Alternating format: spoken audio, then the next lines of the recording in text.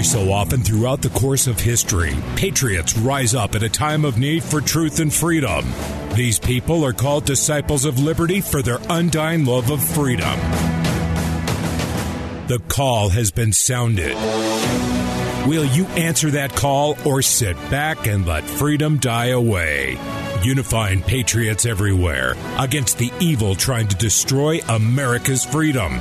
You're listening to the Disciples of Liberty radio show on the America Out Loud Network. Now here's your host, Tim Alders. You can knock me down and watch me bleed, but you can't keep no chains on me. I was born free.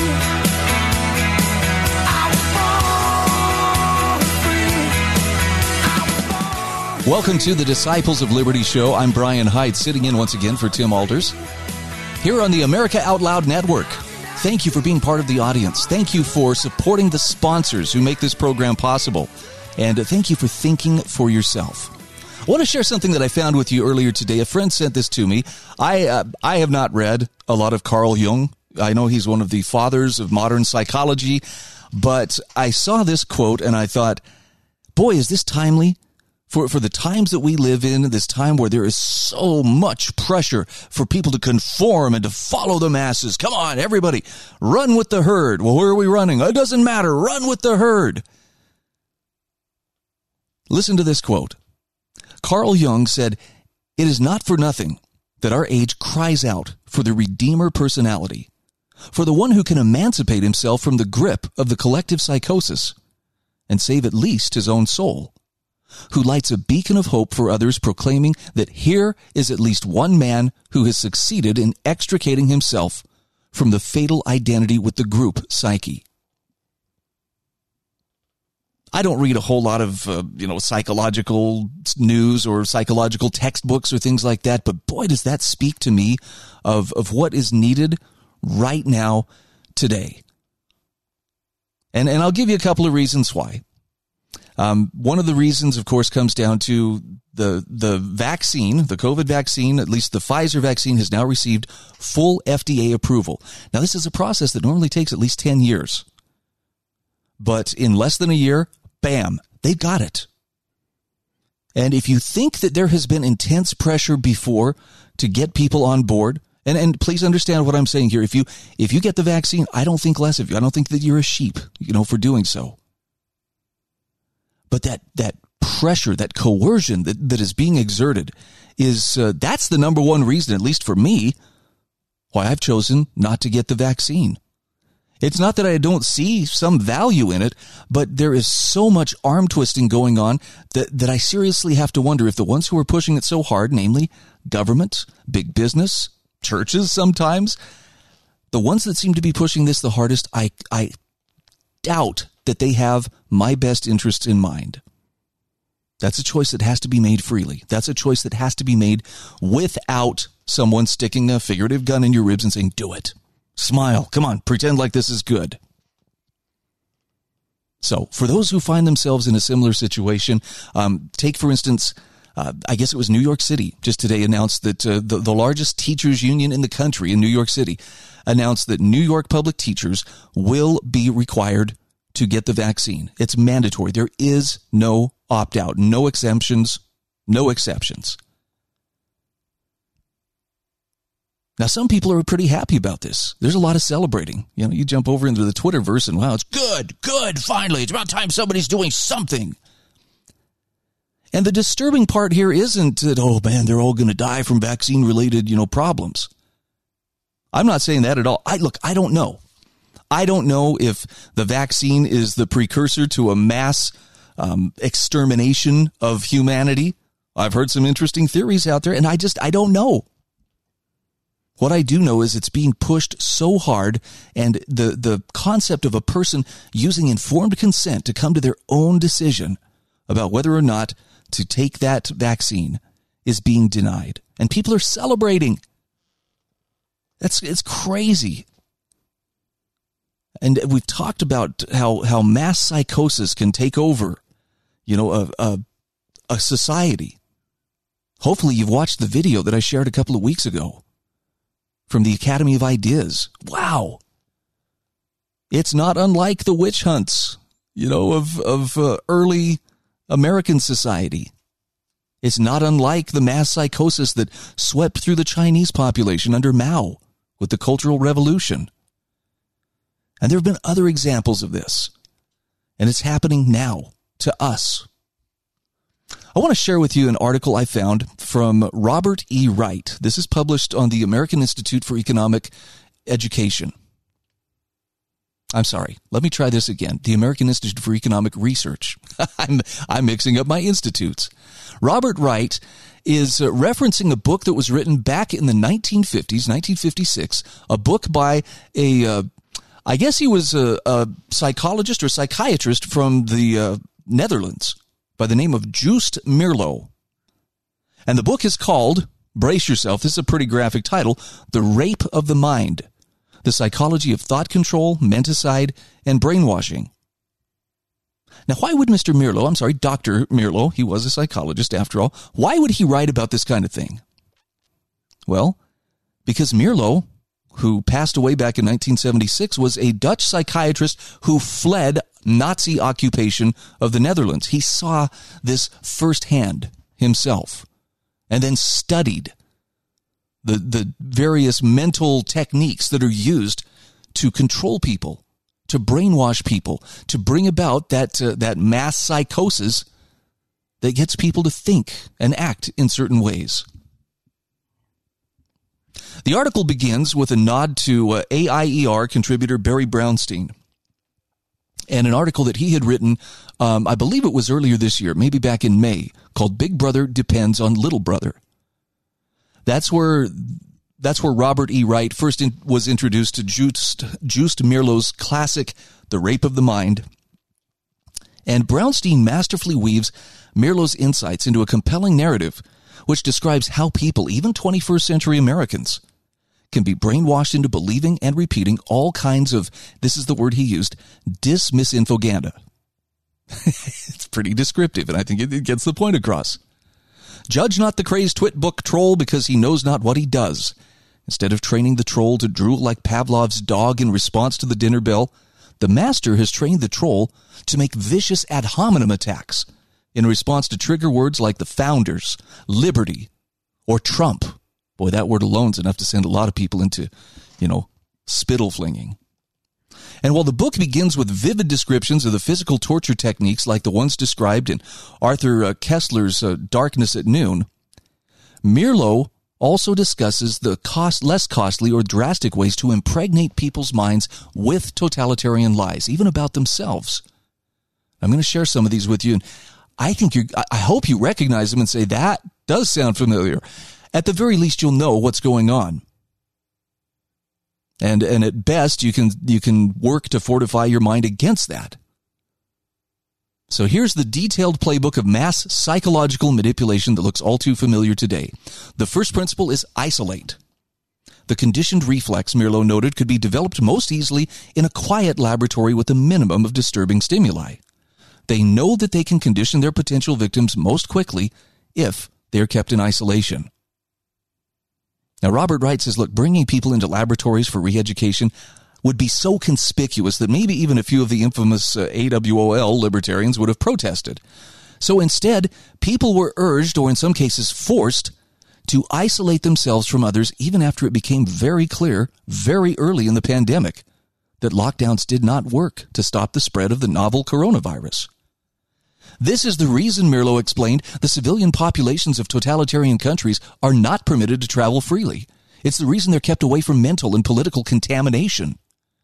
Feelings of being alone must be instilled, he noted, to prepare the mind for the taming process. In other words, unthinking submission to the master's will.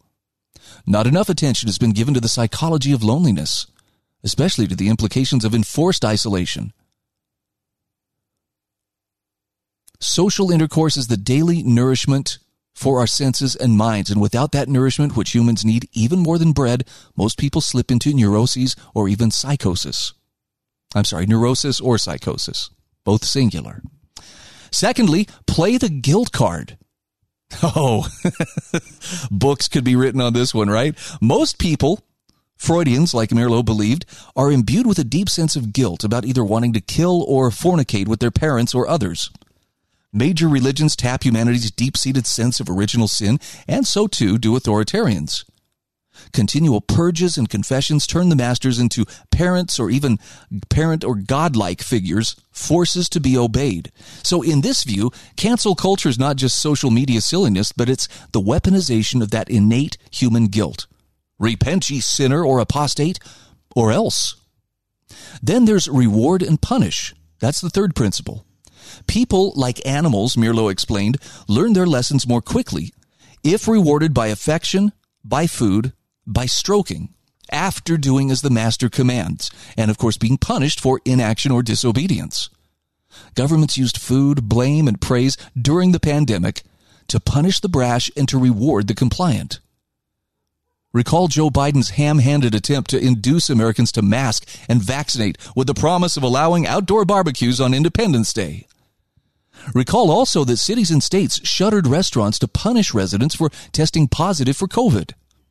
Authorities indeed followed the science, that is, the science of Pavlovian conditioning. Number 4, mind rape, the most vulnerable first. Robert Wright says, while Mirlo made very clear that every human being can be forced to suffer, their minds to be penetrated with totalitarian falsehoods, there are people more amenable to brainwashing than others. Some retain the training for the rest of their lives, while others unlearn the behaviors or thoughts quickly. Following Pavlov, Mirlo hypothesized that innate differences or earlier conditioning to conformity may be responsible for the variation. Principle number 5 is make the most of the messenger. And I got a kick out of this comment. Robert Wright says, while my conditioned response to seeing Dr. Fauci is violent vomiting, many Americans respond to him in a positive way. Mirlo noted there are some persons who can create such immediate rapport with others that the latter will soon give up many old habits and ways of life to conform with new demands. Remarkable but true. And if I could just offer this as a quick aside, this is something I've seen in my own mother's view of the world. She gets most of her information from mass media, from corporate media, newspaper and television news. What do you suppose they're feeding this 86-year-old woman day in and day out? I can tell you this, it's constant fear, it's constant concern. Oh, look at the cases. Look, we even put the graphic up in blood red to show you how serious and dangerous this is. And not so long ago, my mom and I were talking about, I think Dr. Fauci's name came up. And I just said, I don't trust a word that guy says. And I was a little bit surprised at how quickly she jumped to his defense. Well, I think he's a good man, and I think he is just trying to do his best to help protect us. So yeah, make the most of the messenger. How many people honestly believe that anyone in government, let alone Dr. Fauci, really cares about your health? Principle number 6, repeat, repeat, repeat. To insert his own message, the master must often erase previous conditioning.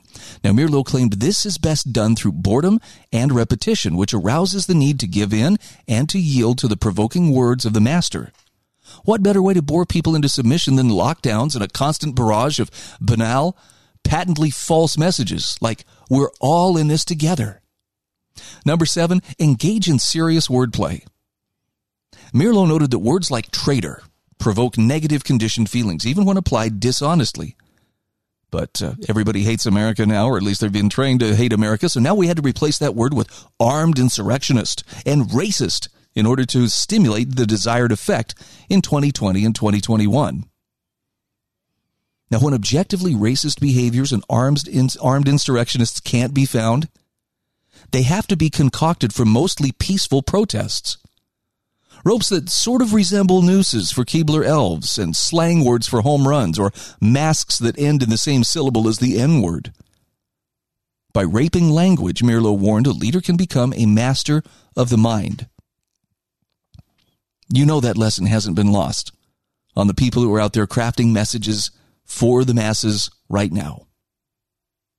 Number 8, promote other directedness. Mirlo also warned about masters conditioning people to ask, well, what do other people think? Instead of asking, what is right? Robert Wright says, as I pointed out last year in an essay, The Desperate Loneliness of Social Media, other directed personalities seek approval and applause rather than respect, and hence readily abuse social media in order to feel well-liked, because their likes or followers or friends appear to be legion, even though they're cheap, trite, ephemeral signals at best.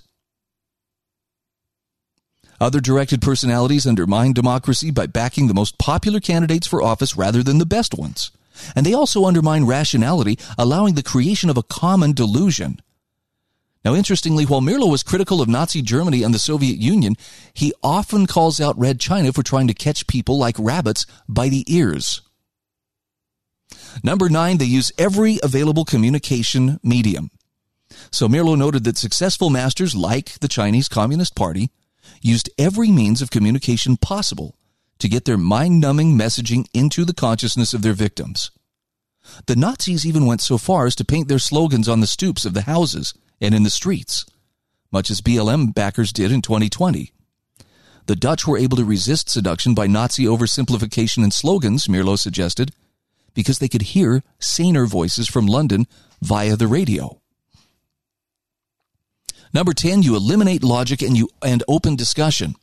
He says perhaps the most powerful tool of the totalitarian is to destroy or deny logic so as to induce a state of confusion, the state in which nothing had any validity. That's why 2 + 2 = 4 has suddenly become racist, and why our putative masters repeat ad nauseum that we must wear masks even though they hurt more than they help. It's also why censorship, even of medical doctors, has grown so quickly since 2020. Number 11, you leverage the urge to conform. Mirlo did not quite call humans sheeple or sheeple, but he came close. In the whole animal kingdom, Mirlo pointed out, humans are one of the most helpless and naked beings. He remains like a monkey fetus. He never grows into the mature, hairy, fully covered state. In other words, people remain in a persistent fetal state, dependent on maternal care and paternal teaching and conditioning. So they remain in a retarded state, a never-ending social dependency. In other words, easy pickings for masters like Mussolini, Himmler, Hitler, Pol Pot, Mao, Stalin, Castro, Jong-un, Jinping, and whoever we happen to see today. This next one was interesting too. This is number 12. Push drugs whenever necessary. Despite all that, Robert E. Wright says humans love freedom, and a dose of laughter or love can break totalitarian mind-bending, which explains why many formerly funny comedians are now so banal and boring. A good way to keep people focused on totalitarian messaging and distracted from love and laughter is to encourage them to get high or low. Any altered mental state, Mirlo wrote, will help the master to hypnotize victims. The alcoholic, he noted, has no mental backbone anymore when you give him his drink. And the same is true for the chronic user of sedatives or other pills. And those other pills abound. He goes through a long list: acid, black tar, Cody, crank, chill pills, happy pills, weed, tranks, uppers, vitamin R, whippets, zombies, whatever. It's all good. Good for controlling people's minds. Like Aldous Huxley's Brave New World, Soma.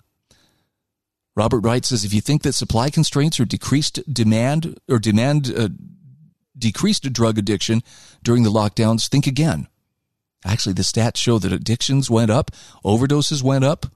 A lot of people self-medicating out there. Their world is being turned on its ear. They're trying to make sense of it, or at least escape from it. Number 13, you induce fear. And Robert E. Wright reminds us of a quote from President Franklin Roosevelt. Remember during the darkest days of the Depression when he famously told the American people, we have nothing to fear but fear itself. But that was a lie. Because we should also fear the government and its corporate cronies trying to manipulate us with fear. Robert Wright says perhaps the most interesting of Mirlo's claims, which build on Erich Fromm's 1941-1942 book, Escape from Freedom, Fear of Freedom, is that people no longer fear death so much as they fear living a real life. Stepping out of a relatively safe childish dependence into freedom and responsibility, he noted, is both hazardous and dangerous, thus making individuals vulnerable to paternalistic policies and politicians purporting to protect them from life's many challenges. And although fear sometimes leads to anxiety and panic, it can induce indifference and apathy. All reactions suggest a need for a strong leader who can protect people from the enemy, be it a virus, global climate change, terrorists, or commies. So Robert Wright says, look, things could be worse, though, as our putative masters have not yet systematically tried to deny people sleep or employed other forms of physical torture, perhaps because such techniques would be just too obvious or too costly to employ. America is not yet what Mirlo called totalitaria. That was his hypothetical dystopia where political ideas degenerate into senseless formulations made only for propaganda purposes. It is any country in which a single group, left or right, acquires absolute power. Any country in which disagreement and differences of opinion are crimes, in which utter conformity is the price of life.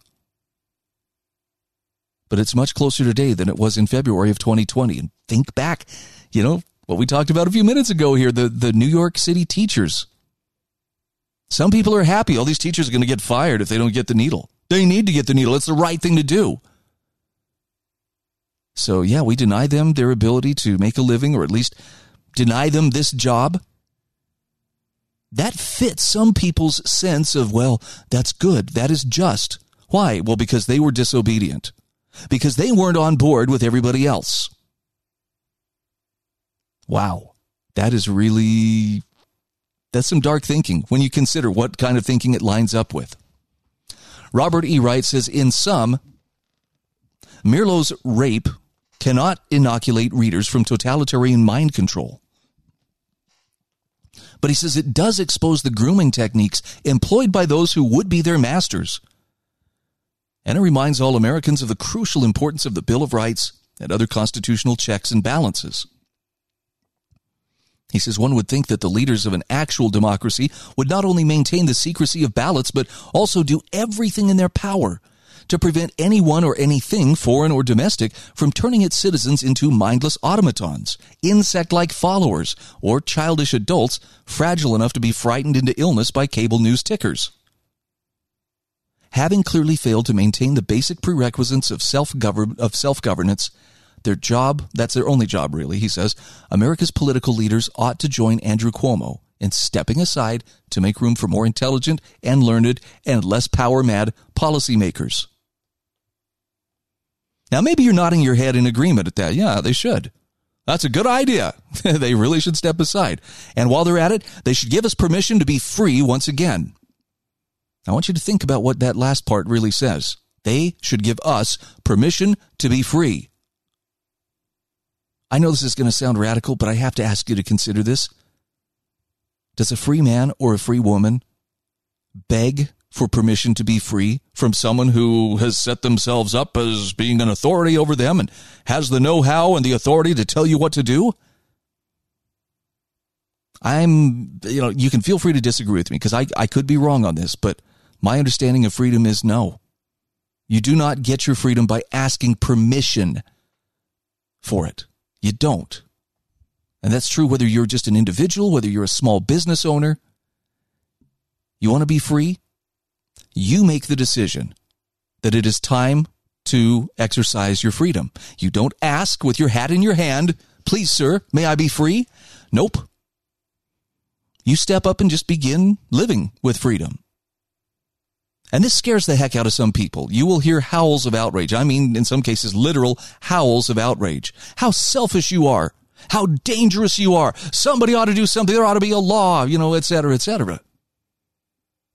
But that's the pattern. That's what freedom requires.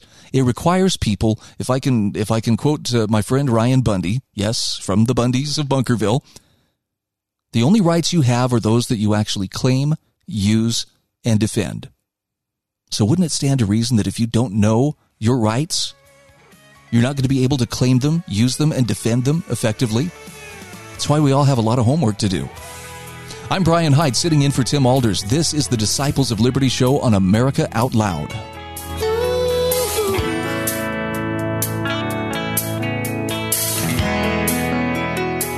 Now, never before in our history have we witnessed the level of hatred that is now being waged against our law enforcement.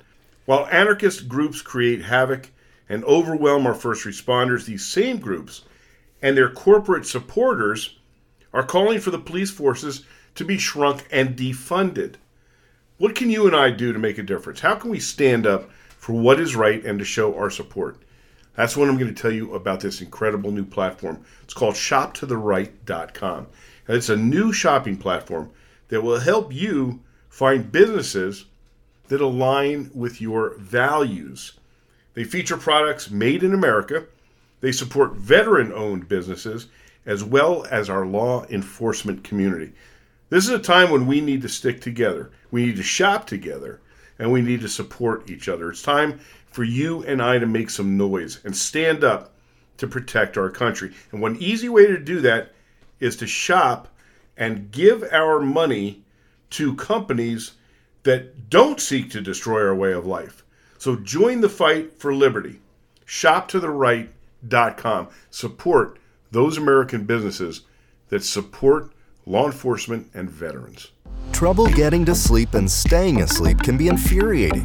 Your mind races. You toss and turn, and the harder you try, the harder it is to drift off. And today's digital age makes it even harder. You're not alone with this struggle. Poor sleep affects over 70% of Americans.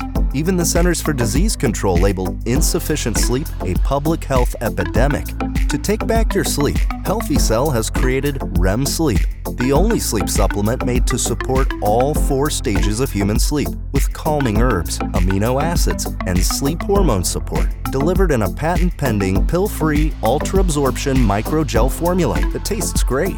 Fall asleep, stay asleep, sleep deeply, and wake up refreshed with Healthy Cell's REM Sleep. Go to healthycell.com and use code OUTLOUD for 20% off your first order. That's healthycell.com, HEALTHYCELL, and use code OUTLOUD for 20% off.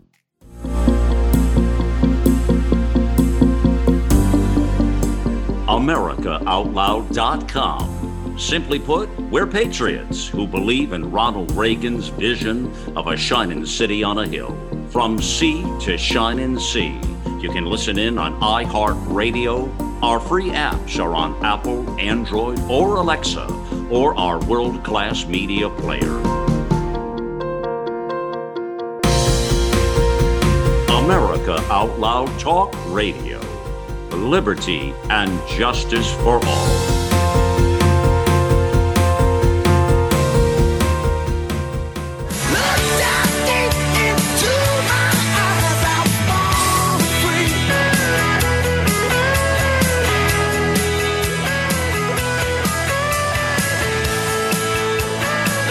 Hey, once again, welcome back.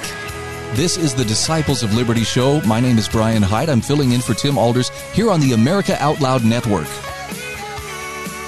And we got some other great stuff to cover here. I'm sorry to be banging the drum so hard about COVID, because my message really is not about COVID. And I think that the message that underlies everything that is going on could probably be summed up in this question. Will man be free? In fact, if you really want to get technical, you could probably sum up the entire history of mankind. Will man be free? And there's something going on that always seems to be showing us that this is not just a question that we can answer safely once. Yep, man should be free. Even when we attain a certain amount of freedom, the forces are constantly at work to take that freedom, to diminish it, to control it, and otherwise, wrest it out of our hands. And it takes some really interesting forms. So I wanted to share with you a little example of what was going on in Salt Lake City, Utah.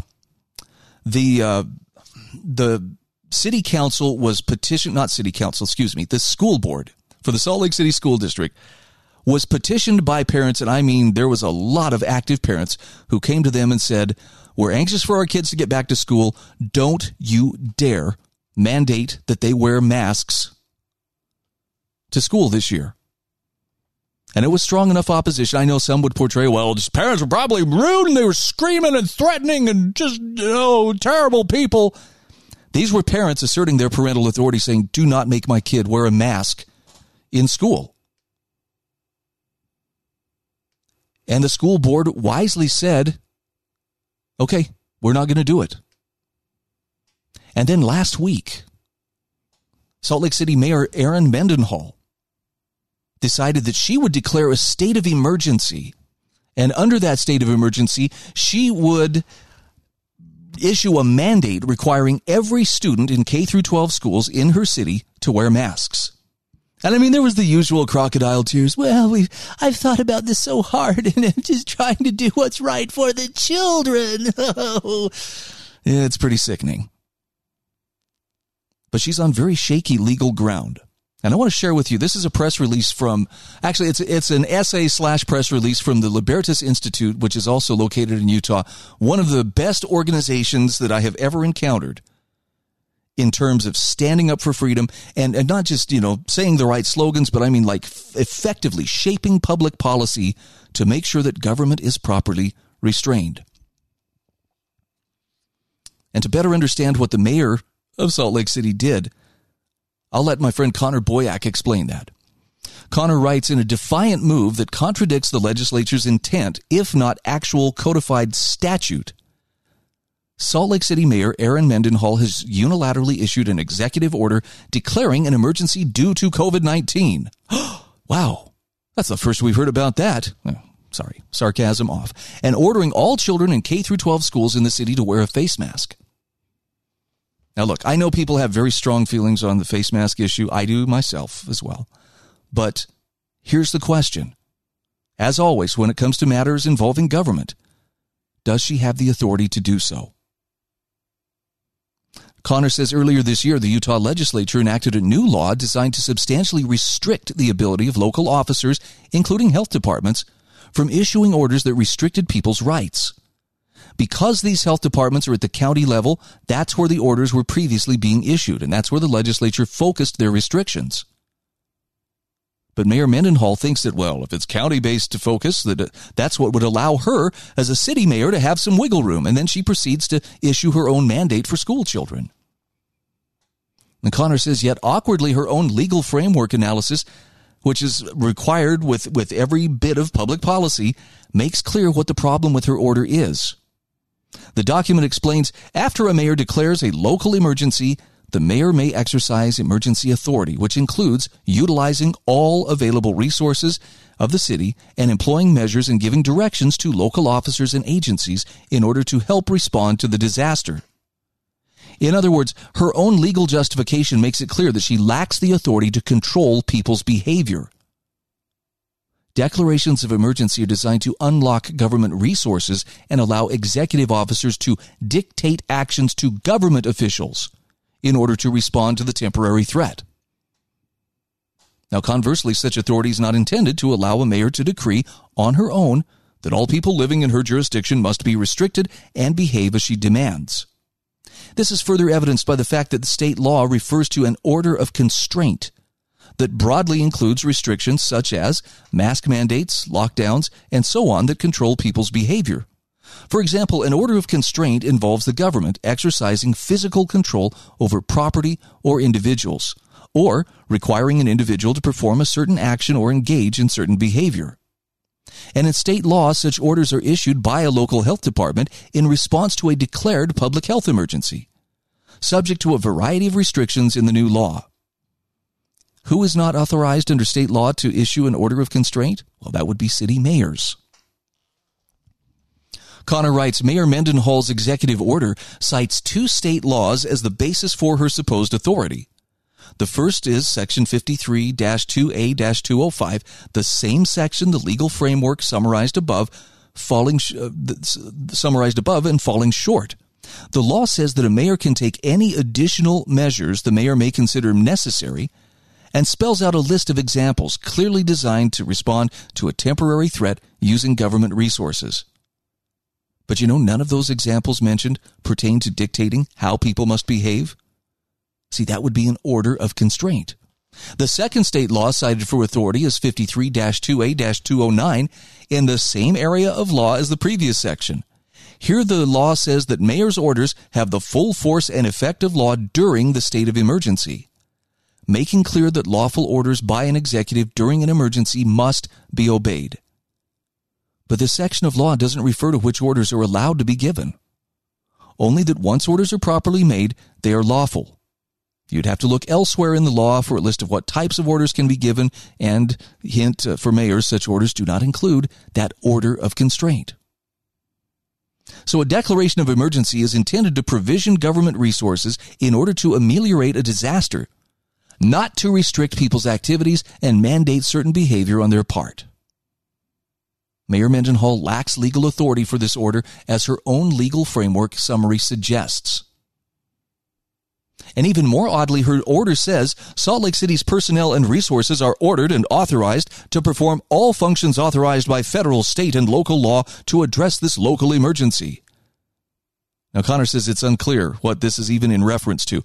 What is the list of functions all government employees in Salt Lake City are now ordered to perform by every relevant law imaginable?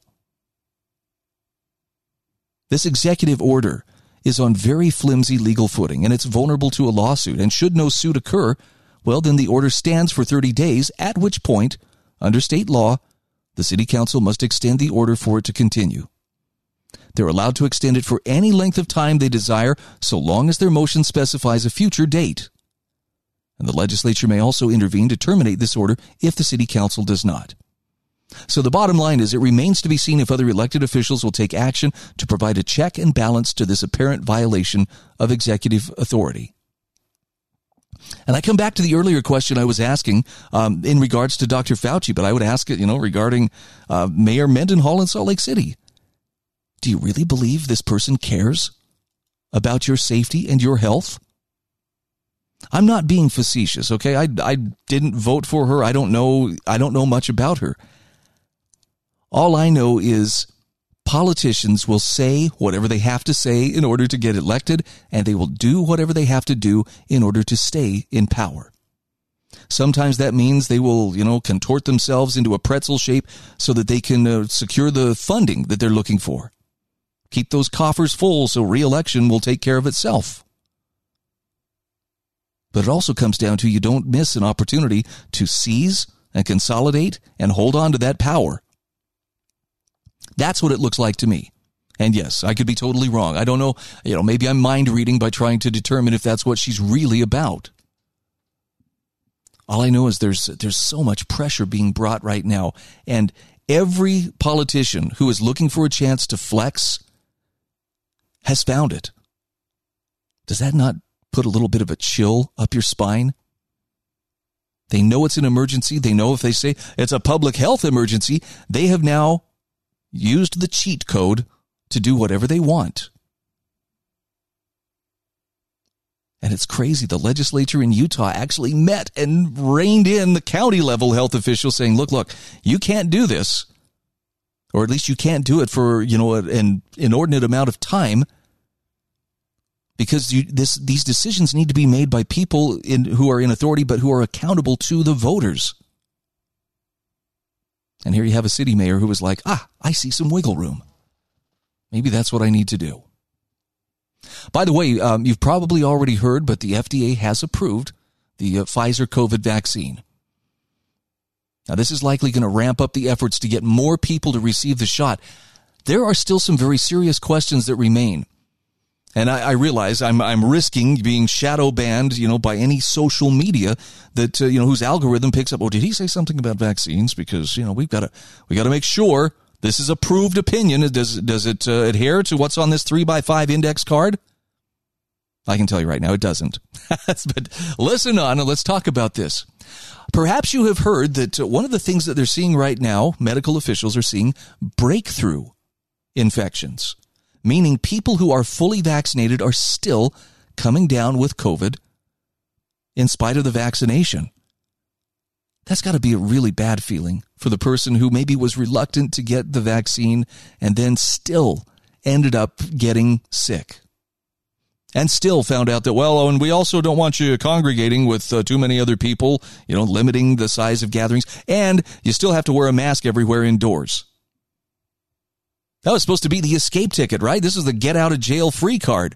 All I have to do is get the shots. Oh, okay, let me roll my sleeve up. Nope. Oh, and you're going to need boosters as well. So some tough questions are starting to show up. And if part of it is, is this vaccine really working as intended? And the problem here is, as John Miltimore from the Foundation for Economic Education points out, the CDC stopped tracking breakthrough infections back in May. Yeah. And by refusing to track most breakthrough cases, I think they only are tracking the ones that either result in hospitalization or death. Somehow the CDC has arrived at this conclusion that collecting and providing less public health information is actually in the public's interest. John Miltimore writes, over a recent 12-day period, the Milwaukee Brewers had 9 players test positive for COVID-19. Now, while we don't know the vaccination status of all the players, the team disclosed that most of the players were vaccinated for COVID-19, including former MVP Christian Yelich, who tested positive after experiencing mild flu-like symptoms. Brewers GM David Stearns said he did the right thing. I reported those mild symptoms when it was announced that Yelich was heading to the disabled list. We got him a test. The test returned positive, and we got a confirmation test, which also came back positive. Now, interestingly, the Brewers are not an isolated example of Major League Baseball teams experiencing a rash of vaccination breakthroughs. Teams across the league have experienced similar problems, including the New York Yankees, who saw 9 vaccinated players sidelined in May with COVID-19. This is the vaccine working, said CDC Director Dr. Rochelle Walensky. That's what she told ABC's George Stephanopoulos at the time, adding that those who tested positive didn't get a severe infection. Now, John Miltimore points out, Walensky is correct that data show vaccinated individuals are far less likely to die or become hospitalized with COVID-19 than unvaccinated individuals. Yet breakthrough cases also appear to be more common than the CDC, media, and public health officials suggest. CNN says the breakthrough rate is less than 1%, while CBS News reports that 99.7% of the new COVID cases involve unvaccinated people. The Hill, meanwhile, agrees CDC data show less than 1% of fully vaccinated people get COVID. So how does this data mesh with anecdotal evidence that suggests many vaccinated people are contracting COVID? Miltimore says to be sure, it's not just Major League Baseball teams who are seeing spikes of COVID cases among vaccinated individuals. A recent outbreak in Provincetown, Massachusetts, for example, found the vast majority of COVID cases involved vaccinated individuals. In fact, their town manager, Alex Morse, told NBC overwhelmingly the affected individuals have been fully vaccinated for COVID-19. The outbreak attributed to the rise of the Delta variant was serious enough to prompt the CDC, which published a report on the outbreak, to reverse its recommendation that vaccinated individuals needn't wear masks indoors. But that wasn't all. The CDC study also found, as the Washington Post noted, individuals carried as much virus in their noses as unvaccinated individuals. Walensky said high viral loads suggest an increased risk of transmission and raised concern that unlike other variants, vaccinated people infected with Delta can transmit the virus. Whoops! John Miltimore says all of this data suggests 2 important things. First, COVID cases among vaccinated individuals appear to be higher than less than 1% that's claimed. 2, vaccinated individuals appear to be quite capable of transmitting the virus to others, as Walensky states. Indeed, the viral loads in nasal passages suggest they could transmit the virus at rates similar to unvaccinated carriers. Kind of undermines that whole justification for why we need to get everyone the shot. But let's get back to the data for a moment. John Miltimore says, in the world today, we often hear data is king. But the problem is the data have been a total mess throughout the pandemic. COVID, the New York Times recently observed, has shown the CDC is utterly broken. And perhaps because of this, John Miltimore decided to see how the CDC tracks and defines breakthrough cases. As of May 1st, 2021, CDC transitioned from monitoring all reported vaccine breakthrough cases to focus on identifying and investigating only hospitalized or fatal cases due to any cause.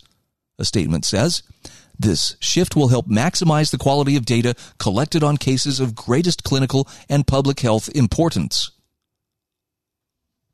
Now, there are a couple things that John Miltimore observed about this.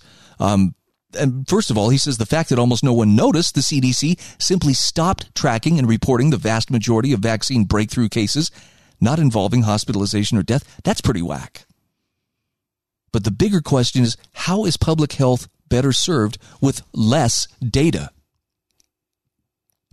Does this mean the CDC isn't tracking breakthrough cases anymore unless someone's hospitalized or dies? He actually reached out to the CDC for clarification, but he never heard back from them. But if one goes to the CDC site, you will find information on vaccine breakthroughs that includes only hospitalizations and deaths.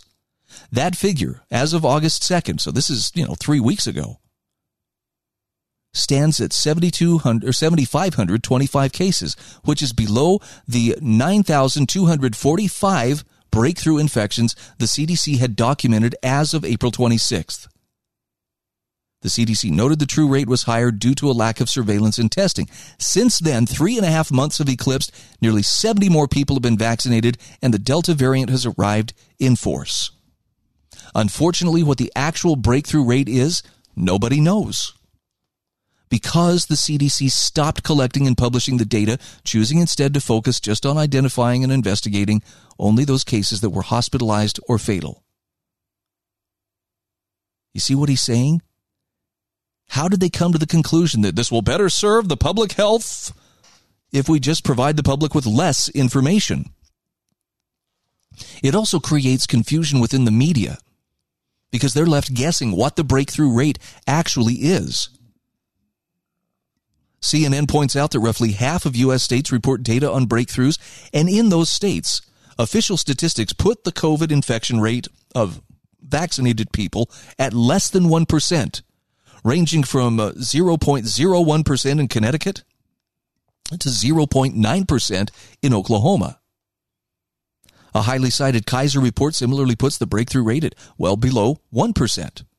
And an NBC News analysis covering 38 states, meanwhile, found 125,682 breakthrough cases, which represents about 0.08% of the 164 million vaccinated Americans.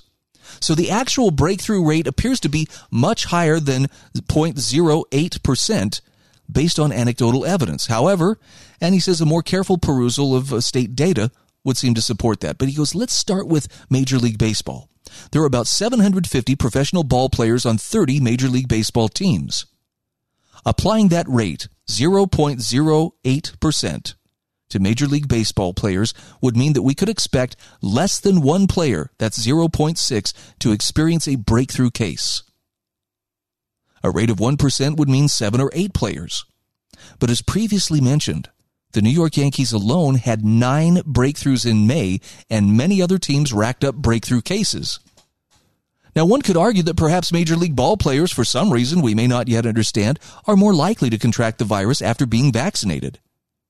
But plenty of other examples can be found, including the 6 vaccinated Texas Democrats who tested positive for COVID after taking a charter plane to Washington, D.C. Ask yourself this. How many people do you personally know who contracted the virus after being vaccinated? John Miltimore says, I know many, and I would add my voice to his. Most of the people I know who are dealing with COVID right now are all people who received the vaccine. Miltimore says a thorough review of the evidence strongly suggests breakthrough cases are far likelier than the claims in headlines. A New York Times story published Wednesday exploring the Delta variant, which now accounts for more than half of COVID cases in the U.S., hinted at this. The paper noted that the CDC does not tally national figures on breakthrough infections that don't result in hospitalization or death, so the precise incidence is unknown. Even though the CDC is saying breakthroughs are extremely rare, how do they quantify that? Seeking comment, the Times received a vague response from Walensky in reply to an email inquiring on breakthrough incidents. Dr. Walensky in that reply said a modest percentage of people who are fully vaccinated will still get COVID-19 if they are exposed to the virus that causes it. Okay, what does that mean? Give us numbers that we might better understand. But infectious disease experts hinted that breakthrough cases are more likely than the current data suggest. Dr. Abrar Karan, an infectious diseases fellow at Stanford, told the newspaper, I think that if we started to test people just randomly on the street, we would find a lot more people who test positive. And later, New York Magazine published an article under the headline, Don't Panic, but breakthrough cases may be a bigger problem than you've been told. Journalist David Wallace Wells, who spoke to scientists at Harvard and Scripps, says public health officials may be overstating the vaccine effect on transmission and understating the scale and risk of breakthrough infections.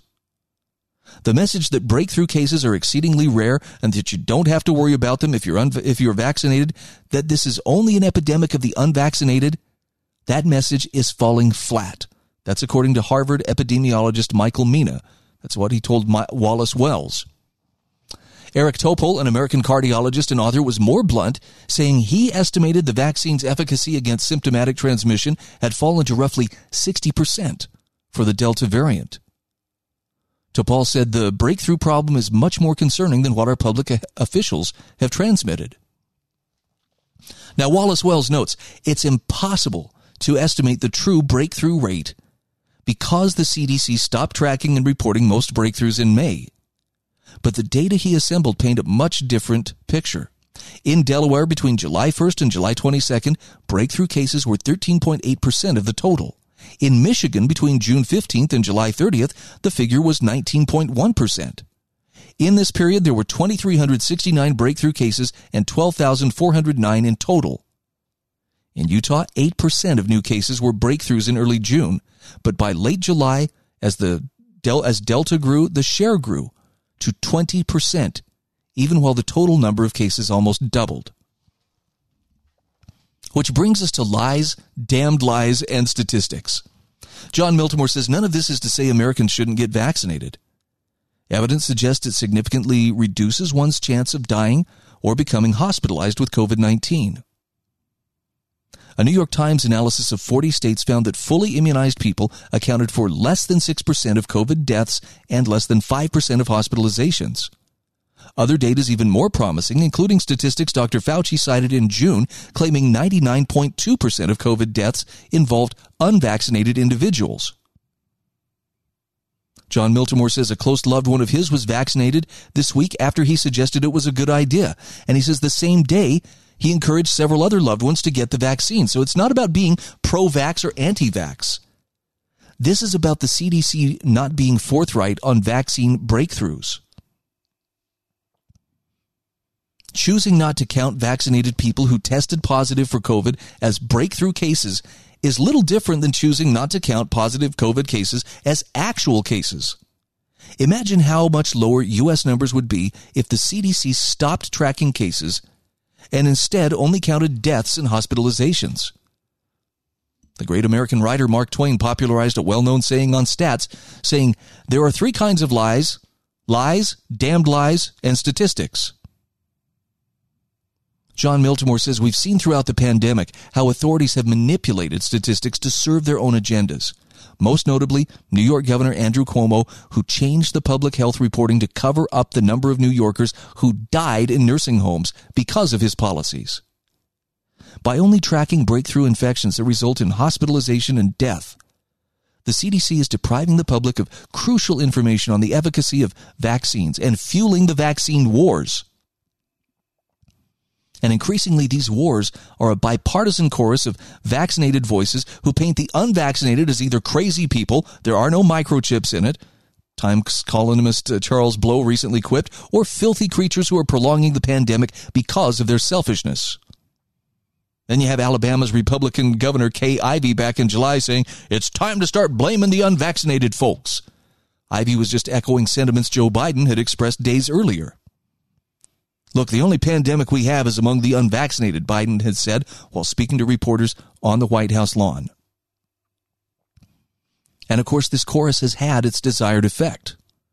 A recent Axios Ipsos poll found that 80% of Americans blame the unvaccinated for rising cases, even though the U.S. has one of the highest vaccination rates in the world, which has fueled efforts to force Americans to get vaccinated by requiring vaccine passports, either to travel or do business. Blaming the unvaccinated for the drawn-out pandemic may be popular and it may be politically convenient.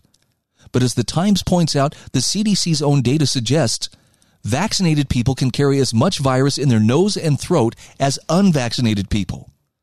Moreover, breakthrough transmissions appear to be more common than the CDC has let on. which is undoubtedly why they stopped tracking most breakthrough claims.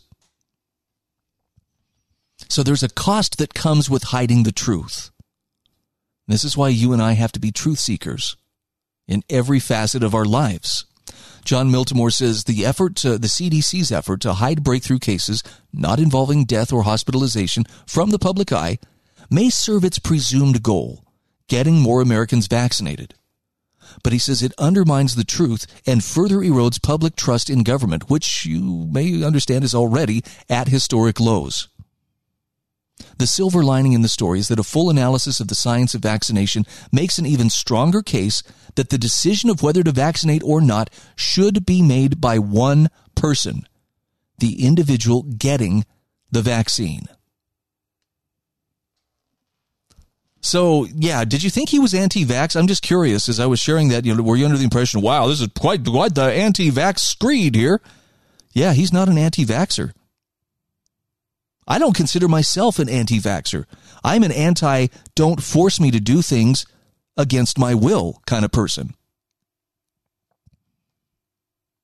But for some reason, it's like all the bets are off on this one. And people are cheering at the prospect of, good, we need to shut these people down. There is no place in our society for them.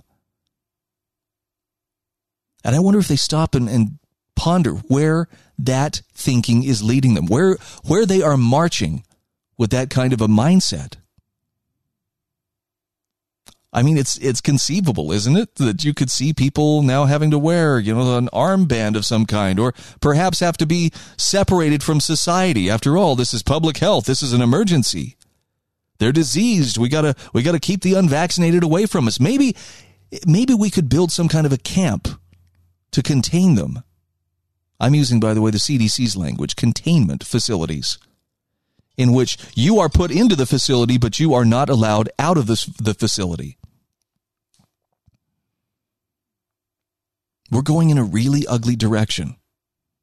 And that doesn't mean that, we're all going to be goose-stepping around and wearing funny mustaches and, having bright black and white and red banners.